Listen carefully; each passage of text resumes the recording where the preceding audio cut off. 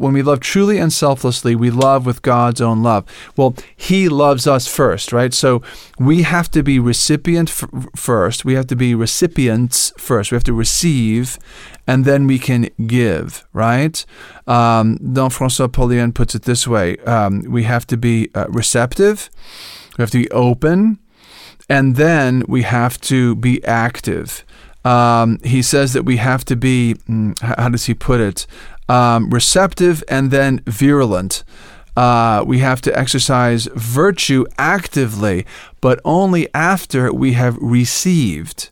So we have to be receptive. And by the way, the virtue of humility is very important, because as I was explaining to my high school students this very day, covering the material in the book, the virtue of humility is so foundational, because pride, what do we say about proud people? Oh, he's so full of himself, right? Isn't that a common expression for the proud person? He's so full of himself. You're so full of yourself.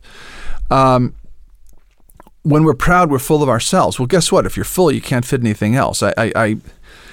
I used one of my students today, a young boy who sits in the front row. I won't tell you his name because I don't want to violate the poor kid's privacy, but he's a freshman, so he's an easy target. And I asked him if he likes Doritos, and he said yes. So I told a story about this young man going home, and his dinner time's like at 6 o'clock, and it's 4:30, and he's got the munchies, and he sees a bag of Doritos, and he eats the whole bag, because you can't just eat one, right? So he eats the whole bag. Well, dinner time comes around, and because he's all carbed up, hyped up on Doritos, he doesn't have room for the wholesome meat and the healthy vegetables and everything else that mom's prepared for dinner, because he's full of Doritos. Now, as the young man himself pointed out, he could probably do both, and he is a growing boy, so I believe it. But then I chose one of the girls in the class who's very svelte and said, but she couldn't. If she ate the whole bag of Doritos, she couldn't eat all the wonderful, wholesome, healthy, delicious things that mom prepared for dinner, because she's full. When you're full of something else, especially something bad, right, you can't put the good things in. So there's no room for God when we're full of ourselves. And that's really why pride is so stupid, because we fill ourselves up with ourselves and with our own self-love, and we don't have room. And when I say self-love, I mean disordered self-love. Yes, the gospel actually commands us to love ourselves, but it's got to be, again, what's the word? Ordered, right? It's got to be an ordered self-love. Disordered self-love, takes up too much space. It's very fat. All right, it fills us up, and it's kind of like the Doritos, some super garbage junk food that doesn't allow the good stuff to go in there. And in this case, was the good stuff. The good stuff is the love of God. So, according to Augustine, because God is love, when we love truly and selflessly, we love with God's own love. Again, we've received, now we can give, right? We receive love, now we can give love. He allows us to participate in the same spirit of love that exists eternally between the Father, Son, and Holy Ghost. He gives us what Thomas Aquinas calls the new law, the law of grace, which is charity spread abroad in our hearts, the quote from Romans 5:5. With the new law is the fulfillment of God's promise in Ezekiel 36:25-27.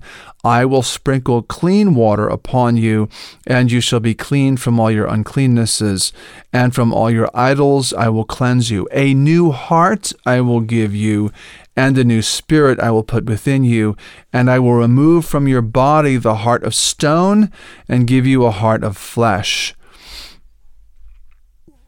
Sorry, my trackpad went nuts.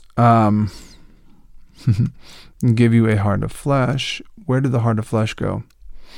Here we go. I will put my spirit within you and make you follow my statutes and be careful to observe my ordinances. End quote.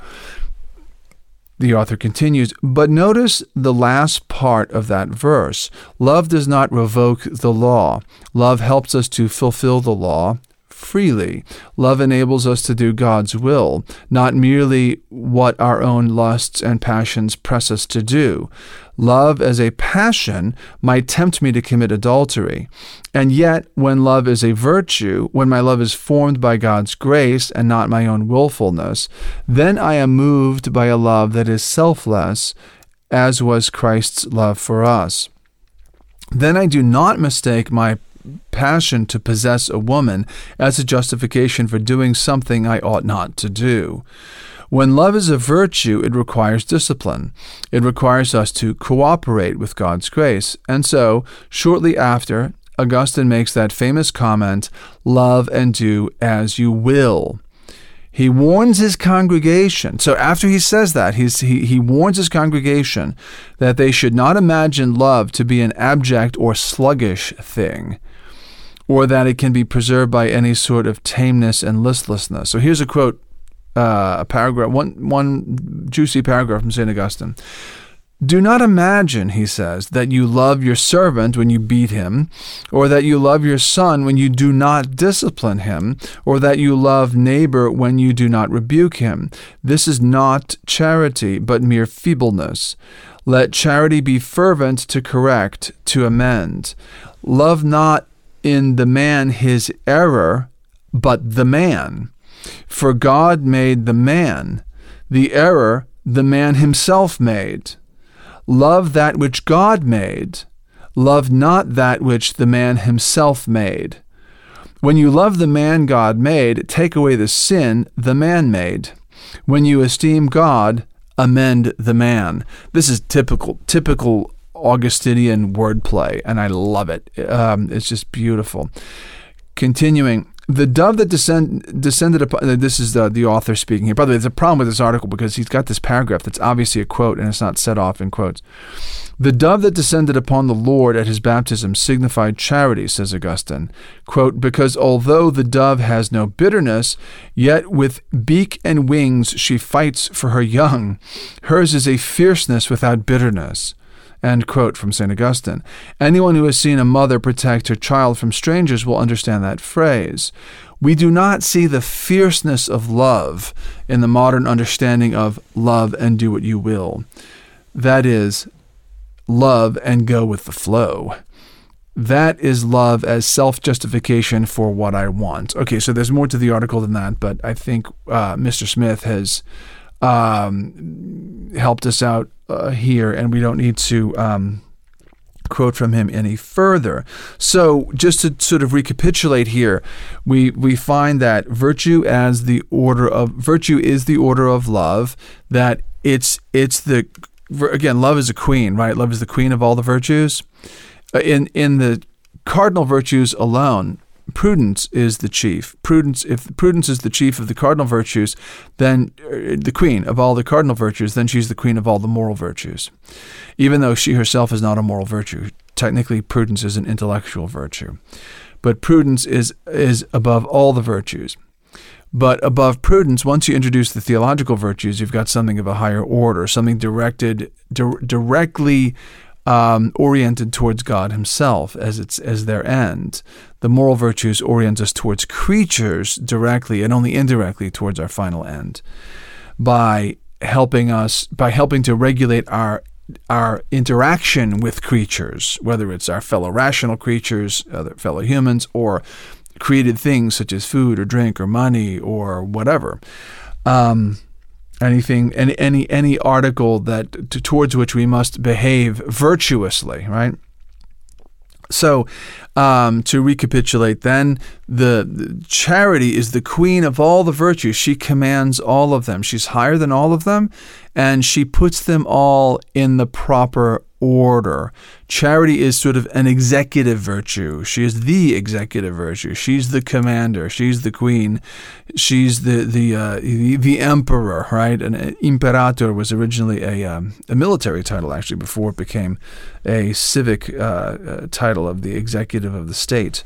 So, there you go. That's what virtue as the order of love means. Now, when we then go further and consider love as the virtue that helps to regulate our other loves, we get that mysterious sentence, "Love and do what you will."